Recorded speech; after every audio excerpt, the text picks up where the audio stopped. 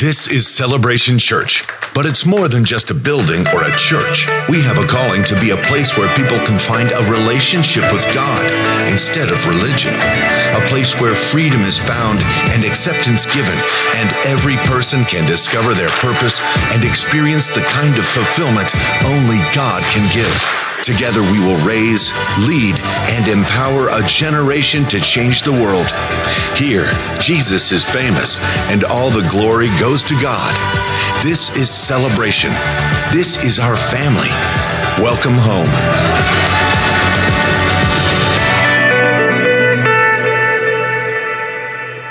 Good morning, Celebration Church. Let's all stand together as our campuses join with us over in Appleton and Stevens Point, and let's recite together the Apostles' Creed. This is our statement of faith. This is who we are and what we believe at Celebration Church.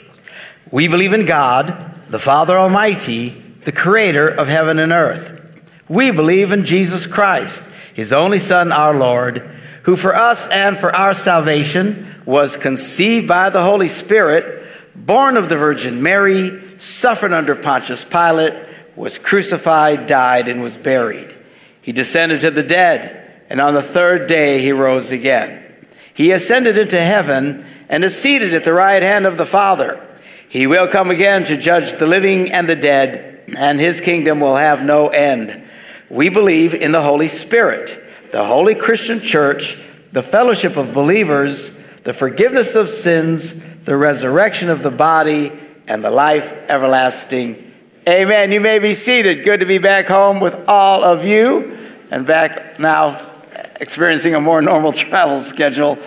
We get pulled away from time to time, but every February is brutal as we are all over the place speaking into people's lives and encouraging healthy homes and healthy marriages. And it's good to be back. While I don't really care to be gone so much, this church is very blessed in the kind of guys that we have come in and speak while I'm gone. And I watch these guys while we're on the road, and there have been some amazing guys here over this last month or so that have been very powerful. You're very blessed. We're all very blessed to have those kind of messages speaking into our lives. It's not like you get a bad version when I'm gone. Truth is, you get a better version when I'm gone. That's okay. I'm secure. Not going anywhere. And again, good morning to those over in Appleton with Pastor Joe filling in over there and Pastor Bob over in Stevens Point, all of you guys. Actually, we're getting ready to get in the final process of selecting our new pastor in Appleton. We're very excited about that. More to be told as we get closer to that. We are now in the season of Lent. We're very excited now. Lent is the time that we prepare ourselves for Easter in the Christian calendar. Lent, actually, the word means spring, and it's tied into this idea of new life after the brutal winter. The timing's off for us here in Wisconsin because we still have brutal winter, but you get the basic idea. New life, new beginnings. Actually, when we first went to Stevens Point, the church was called New Beginnings because we were celebrating this idea of new life. And then we changed the name to Celebration Church when we started the campuses. So anyway, during this time of Lent, as we focus in, and we want to encourage you, on Monday mornings, we're encouraging people to have a special time of prayer here in Green Bay and in Stevens Point. The church is open for a time of prayer at 6 a.m. Obviously, we don't have a building yet in Appleton, but you can certainly pray on your own and join with us. Or if you can't make it in, certainly take the time to just do a time of focusing and gathering and thinking as we prepare our hearts during this time of new beginnings. Today, in keeping with this idea of newness of life, I want to speak to you about what it means to be having a new life in the Spirit. It's called, Jesus referred to it as being born of the Spirit. We read about this in John, the 3rd chapter. And starting with verse 1, it says, "Now there was a Pharisee, one of the religious leaders of the day. His name was Nicodemus, who was a member of the Jewish ruling council. And he came to Jesus at night," which is kind of interesting. He's kind of sneaking around when nobody quite sees that he's there, which actually is very common for people when they're first coming towards Christ in faith. They kind of sneak around and kind of looking around and checking it out gingerly because you're not quite sure. God somehow is pulling on your heart, your mind. You're starting to think about these sorts of things. Maybe you're here this morning watching us on the internet around the world, over at our campuses in Point or Appleton, and thinking, wow, why am I even here? Well, you're here because God is drawing you here. And he's trying to get your attention, and something new is happening, the very beginning steps of faith in your life. And this is what happens with Nicodemus. And after the crowds and everything have settled down, he kind of sneaks in, and it's nighttime, and he comes up and engages in conversation with Jesus. So he comes in at night, and he says to Jesus, Rabbi, which means teacher. They refer to the religious leaders as rabbis.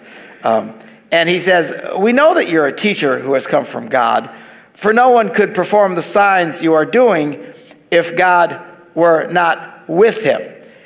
He was recognizing that God was doing something. One of the first steps of faith comes when God starts opening our eyes to the supernatural. And sometimes God will do different things to get people's attention that start drawing them to himself. Many of us had this experience, and it varies wildly. Some people, it might be an event in your life. Maybe you're here this morning, and the reason you're even thinking about faith is you kind of come to the end of your road, but you know there's something more.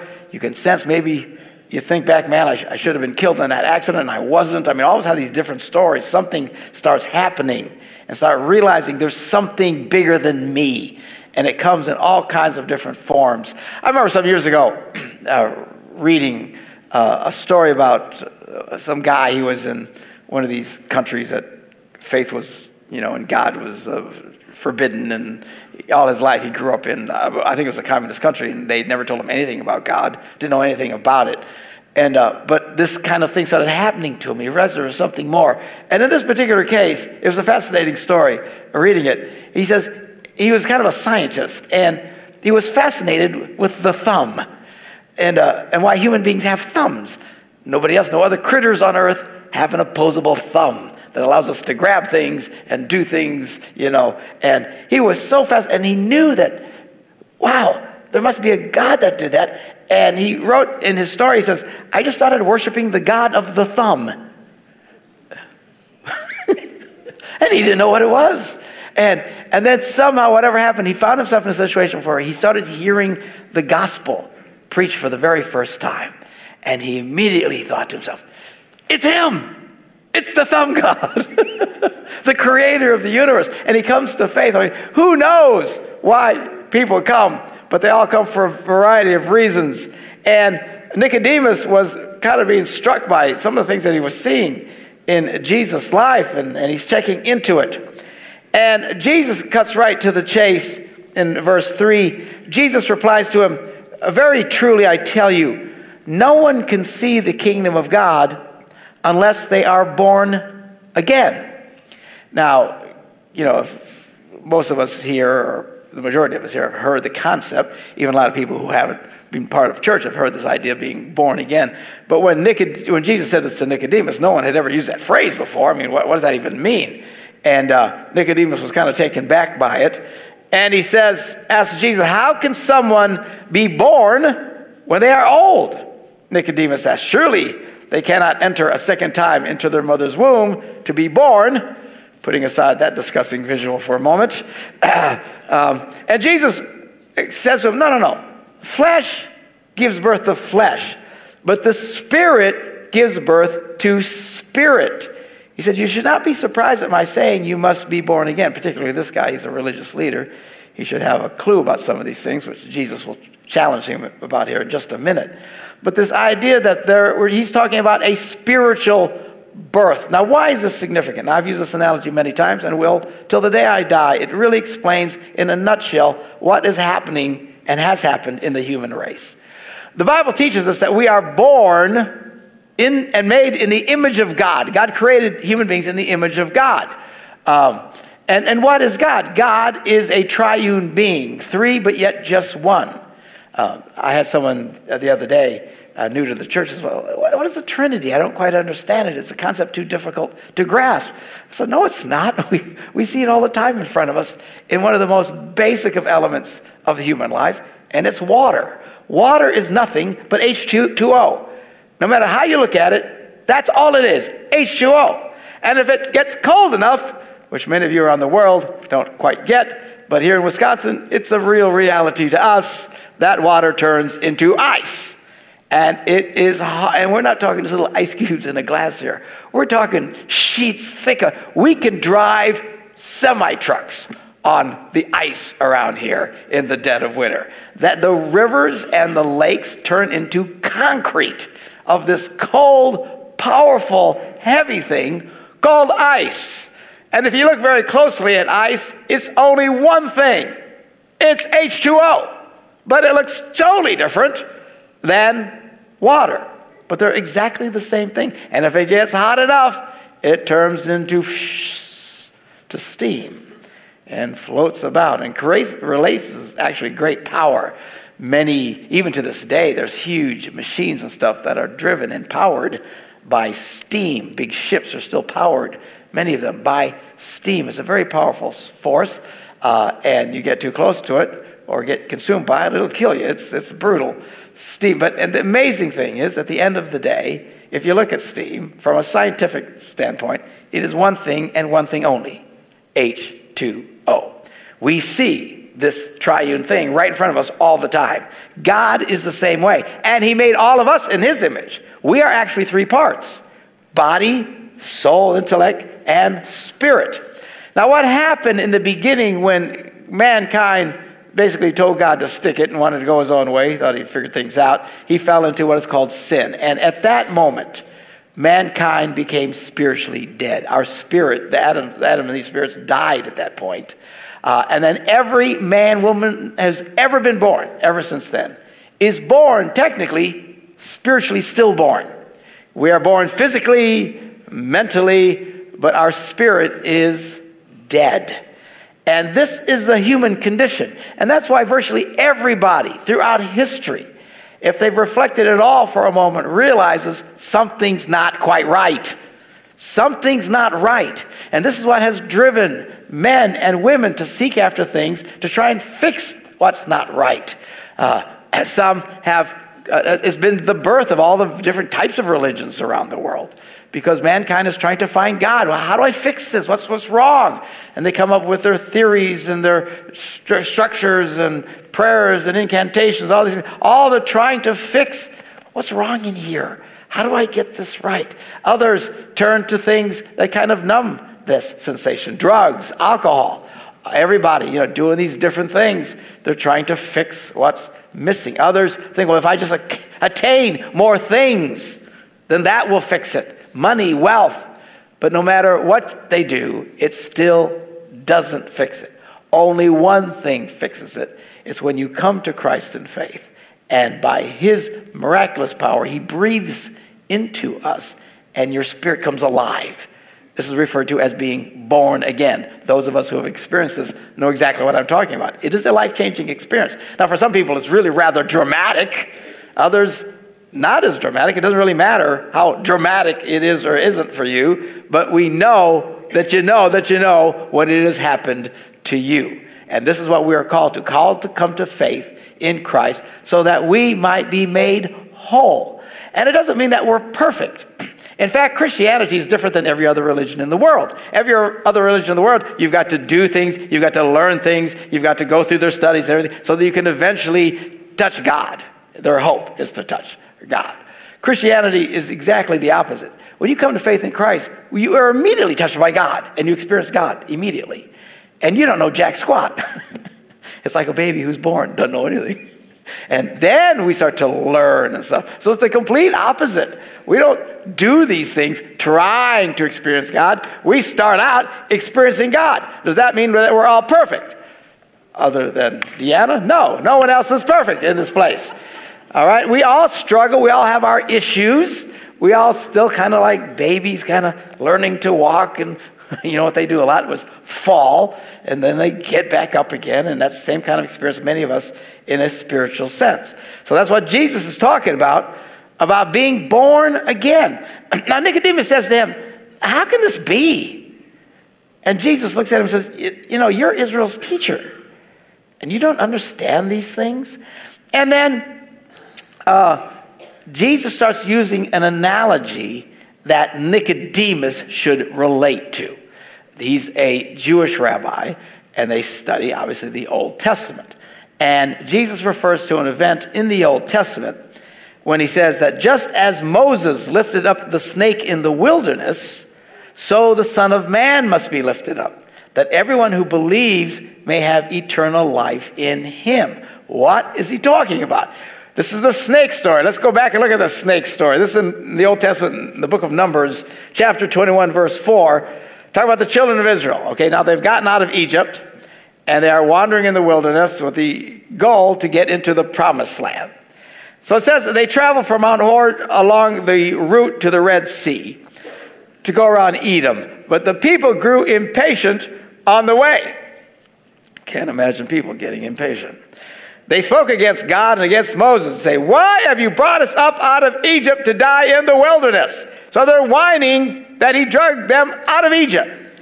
These are the same people who for 400 years cried out to God, set us free. Tell Pharaoh to let your people go. God deliver us from slavery. And finally, God, in a dramatic way, sends Moses and gets them all out. And they're not out hardly any time at all before they're whining that they're out. There's something wrong with us. I'm telling you, there's something wrong with the human condition. We love to bellyache about everything. You know, as Americans, we're famous for bellyaching. We live in the best, greatest country the world has ever seen. And even we bellyache about stuff. I mean, it's just, we got issues. And so this happens to them. God does this incredible miracle. And it's not very long at all before they're whining about their situation. Now, they had it pretty good. God is taking care of them, providing for them. They get up in the morning. They don't even got to make breakfast. It's just there on the ground, manna from heaven. And it was these sweet wafers that they ate. So anyway, they said, why'd you bring us out here to die in the wilderness? See, their version, we're just going to die. No faith. They had no faith at all. And we need, and the New Testament warns us, don't be like these people. Don't get frustrated because your life is still difficult or that you're still struggling. See, the mistake that they made, I think, they thought, once we get out of Egypt, we're going to be on easy street. Everything's going to be great. Piece of pie. And I don't think, and of course they were wrong because they still had to struggle through life even though God was doing great things for them. Don't think that once you become a born-again Christian that all of a sudden now I'll never have another problem. Wouldn't that be great? How many of you, since you've come to faith, have experienced problems? All you sinners out there. Yes, all right. So we all have problems. We all experience stuff. And then sometimes people get discouraged. Don't get discouraged. It's just life. All right? This isn't heaven. We're on our way to heaven. So they're whining a bellyache, and they say, there's no bread. There's no bread. Where's the bread? There's no water. I'm thirsty. And we just test this miserable food. Well, you can imagine how God is viewing this. Here he does this amazing thing and getting those people where Pharaoh lets them go because all these plagues. I mean, there's miracles going on like, you know, you got to go to the theater to see these kind of miracles on a screen to even imagine what was going on. Gets them out of there, gives them this food, and pretty soon they're, we're tired of this miserable food. Well, the Lord was a little irritated by it all, as one can well imagine. And the Lord sent venomous snakes among them. And they were biting the people. Many Israelites died. And immediately the people realized what was going on. They had sinned. And the people came to Moses and said, we sinned when we spoke against the Lord and against you. Pray that the Lord will take these snakes away from us. And so Moses prayed for the people. And the Lord told Moses, look, here's what I want you to do. I want you to make a snake and put it up on a pole. I call it snake on a stick. And anyone who's bitten can look at it and live. This is how they were cured. They would look up on this snake on this pole, this bronze snake, and instantly they would be healed. So that's what happened. Moses makes a bronze snake, put it on the pole. Whenever anyone was bitten by a snake, they looked at the snake and they lived. Now, this is really a fascinating thing. And I was talking to a pastor earlier this week. He says, it's kind of odd that Jesus would use the analogy of a snake, because the snake was the problem. And Jesus said, just like the snake, I will be lifted up. And what's he saying? Jesus becomes the problem? And actually, in a sense, he does. See, Jesus took on himself the sins of the world. He becomes our snake. And if we will look up to him in faith, this is what leads us to this miracle that transpires about being born again. It's faith. We believe by faith that things change, that things happen. That's what this whole thing is about. Not only internally, but as we pray for people, we believe God changes things. Now, I've been lately using this phrase to explain what Celebration Church is. I call it a convergent church. Deanna says, why do you keep using that word all of a sudden? Because it took me 20 years to find the word, to figure it out.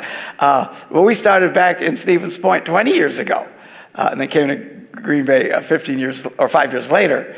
I never quite figured out, how do you describe the kind of church we are? We're a little different than everybody else. And I thought we must just be one of the weirdest churches. Well, we probably are. But then finding out more and more that there's churches all across America who are doing exactly the same thing as we are. And what does that mean? What a convergent church is about today is they take the three major streams of the Christian experience. The evangelical, which is based on Scripture. The charismatic, which is based on experiencing the power of the Holy Spirit. And liturgical elements based on Christian practices that have been happening for 2,000 years. And really back, most of the things that we connect with are things that the early church did. This is 300 years, the first 100 to 300 years of Christianity. Some people say, well that's just all Roman Catholic. Nay, I say unto thee. They do it, but that's because they picked up on that. Roman Catholics didn't come along till 600, 700, 800 years later. This is stuff that happened early on. All Christians did these things. They did the Lord's Prayer. They said the Apostles' Creed. They practiced baptism. They did communion when they would gather together. All these same kind of elements. And that's what we do. We take these elements and we blend it all together. And apparently, as I was reading a month or so ago, the word for that is convergent.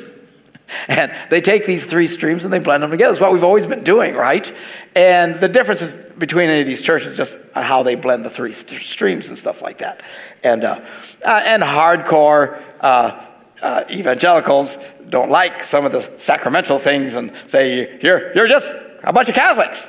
And I think, have you ever been to a Catholic church? No, we're not exactly a Catholic church, okay? We're too charismatic, or the charismatics think we're too much this. And, these are the three streams that people experience in Christianity. What we've done is we have taken, I believe, the best of all three and put them together. And this is how we worship. This is who we are, and this is what we do. Now, one of the things that we believe, primarily from a charismatic standpoint and even a liturgical standpoint, is that when we pray, things happen. Things change. In a way, charismatics and liturgical people are similar in this sense. And the liturgical people, what they believe is these sacraments, that things happen during these sacraments. It's not just something we do. God does something in them. And charismatics understand this because we understand about laying hands on people and praying for people, because this happens. Things change. When Paul was praying for people to get healed, people would come and they would put cloths that he would touch, and then they would take the cloths he touched and take them to sick people, and they would be healed. How's that possible? Something happened. What happened? I don't know. Something, Did it keep happening forever? Probably not. Or they'd still have these in boxes somewhere, But for a temporary time, for a moment, these things change. That's what we believe. It's like when we take communion. We believe God does something as we reflect on the body and the blood of Christ. Of course, then, pinheaded theologians and scientifically minded Western people say, well, what happens exactly at communion? Does it literally become the body and blood? Or is it just symbolic? Is this a case of transubstantiation? People just think too hard. They give me a headache. I don't think When Jesus was handing the bread to the disciples, they were asking, so is this a case of transubstantiation or not? I just think they took it. You know what I'm saying? It's something you just do. You just do by faith. You don't have to overanalyze everything. When somebody prays for exactly what's happening, like Holy Spirit bugs coming on me and fixing my body. Just stop trying to analyze everything. You just do these things by faith. But we believe by faith that God does things and changes things. Somebody say amen. Yeah. Now that's not to say, in this life, we believe in healing. We believe that you're sick. You get people to pray for you, lay hands on you, that you can be healed. Now, that's not to say that people will not die someday. Everybody dies and stuff like that. But we believe in healing. And actually, one of the things I want to start doing is having some special healing services that we do. That some of you who are really struggling physically, if you're really sick, and you got the flu and you think it's the coronavirus or whatever, and even if you have the coronavirus, come. So would you lay hands on me and pray? Yeah. Why? I believe something happens. Aren't you afraid of that? No, not really. What's the worst thing that can happen? I die and go to heaven. That's the worst thing that can happen. And from a practical standpoint, now this, relax. Okay? So some people are dying. I understand it. Last year, 61,200 people died from the flu. Did you hear anything about it? Most of you haven't. Most of you are shocked by the number I just told you. This is what happens every year. People die. Usually they're much older people who are very weak, and that's exactly the kind of people who are dying from the coronavirus. Most young people who get it, they get sick. Some get it. I was reading this the other day. Get it and have no symptoms at all. They just have it, which is kind of weird. So if I get it, I hope that's my version, where nothing happens. But if I'm too much of a geezer and I got to go, it's time to go, then I will go. But I'm not going to walk around in fear and paranoia. Amen. And besides, it's about the same rate of death as the flu. On the high end, it's a 2% mortality rate. That means if you get it, you have a 98% chance of being absolutely fine. From this, people are afraid to go out the door. It's just crazy, So that's my 10 cents. If I die next week from the coronavirus, please disregard everything I just said. He shouldn't have said that, should he? Let's go to the funeral, see how that goes. You never know, right? Life. But Jesus becomes the snake. He becomes the problem for us. We read in 1 Corinthians, the 5th chapter, verse 21, God made him, talking about Jesus, who had no sin, to be sin for us, so that in him we might become the righteousness of God. This is the greatest transaction in eternity. What God says, if you'll come to me in faith, I will take everything that's wrong with you and give you everything that's right about me. Man, how do you say no to that deal? If I came to, I was a multimillionaire, which I am not. I would like to be, pray for me. But if I was a multimillionaire and I came to you and said, listen, I want to make a trade. I want to take all of your debt, and in exchange, I'm going to give you all my money. How long would you ponder this question? I'm not sure. Man, you'd jump on that right away, instantaneously. Well, that's what God is offering to all of us today. If you've never come to faith in Christ, this is the greatest deal you'll ever see. Every wrong you've ever done, he'll take. And everything right about him, he will give to you. He becomes the snake. And we will look up at the snake. We're healed by faith, born again, new life. You see, when Jesus was on the cross, God places on him the sins of the entire world. Can you imagine what that felt like? Now, it's a stupid question, but have you ever done anything bad? I have on occasion. Done things I shouldn't do, or say things I wish I hadn't said. And I just feel terrible. You ever feel terrible? If you don't, you are what we call, what's the word? Psychopath. Thank you. You're a psychopath. Literally, a psychopath is someone who does bad, and they never feel bad for no matter what they do. They can take cats, throw them in the oven, watch them burn alive, and they just have no response. They can take people, torture them, kill them. They're psychopaths. They never feel bad.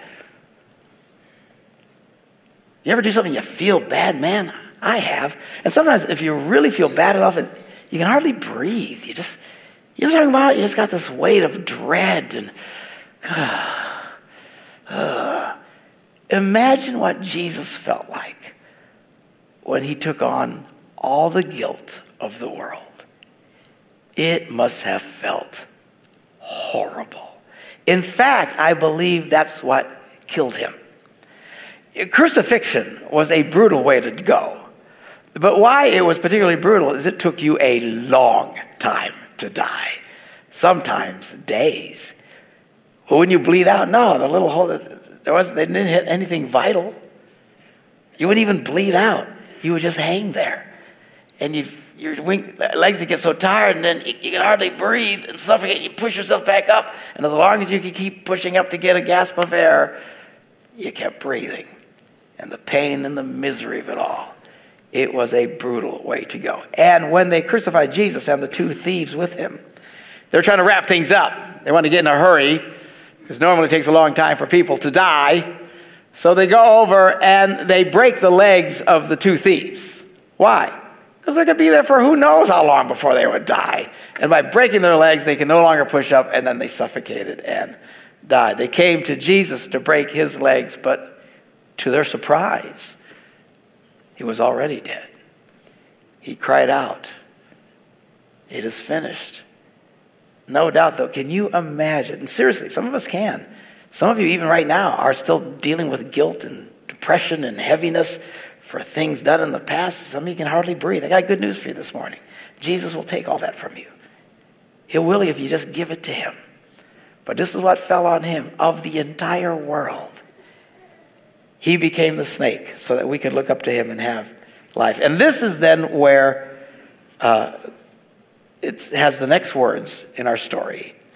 One of the most famous verses in the Bible. For God so loved the world that he gave his one and only Son, that whoever believes in him, like looking up to the snake on that stick, whoever believes in him would not perish but have eternal life. For God did not send his Son into the world to condemn the world. Even though sometimes you feel bad, you need to understand, as Christians, you never have to be condemned. Condemned means you're doomed. There's no way out. There's no hope for you. If you're condemned to die, they march you to the death chamber. It's over for you. There's no out. And I got news for you. No matter how bad you feel, no matter what awful things you've done, there's no condemnation for you if you'll put your trust in Christ. God can handle whatever struggles that you've had.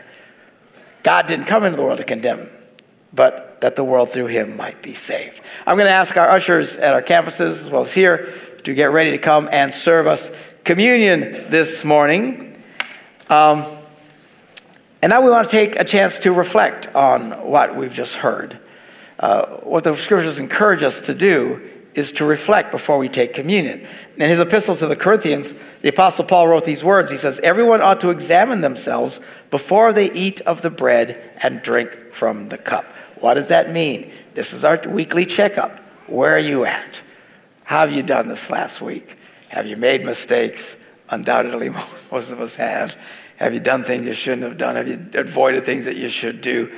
I want us all to bow our heads in a word of prayer as we come now reflecting on the cross of Jesus' body being broken for us, his blood being shed for us. And I want to pray a prayer of forgiveness. And let's all bow our heads for us here now. Heavenly Father, before we take of the bread and the cup this morning, in obedience to the scriptures, we pause for a moment now to examine ourselves. If we've sinned against you in thought, word, or deed, maybe something that we've done, maybe something we didn't do, if we haven't loved you like we should, if we haven't loved our neighbors as ourselves, whatever struggles we've had this last week, for the sake of your beloved Son, Jesus, who gave himself as a sacrifice for our sins, have mercy on us and forgive us of all our sins. Strengthen us in all goodness, and by the power of your Holy Spirit, keep us in eternal life, that we may delight in your will and walk in your ways to the glory of your name. And as every head's still bowed, if you're new to faith, or maybe you've never taken that step of asking Christ into your life and being born again, I want to encourage you right now, just quietly, as your heads are bowed, just in your own words, ask Jesus to forgive you and invite him to come into your life.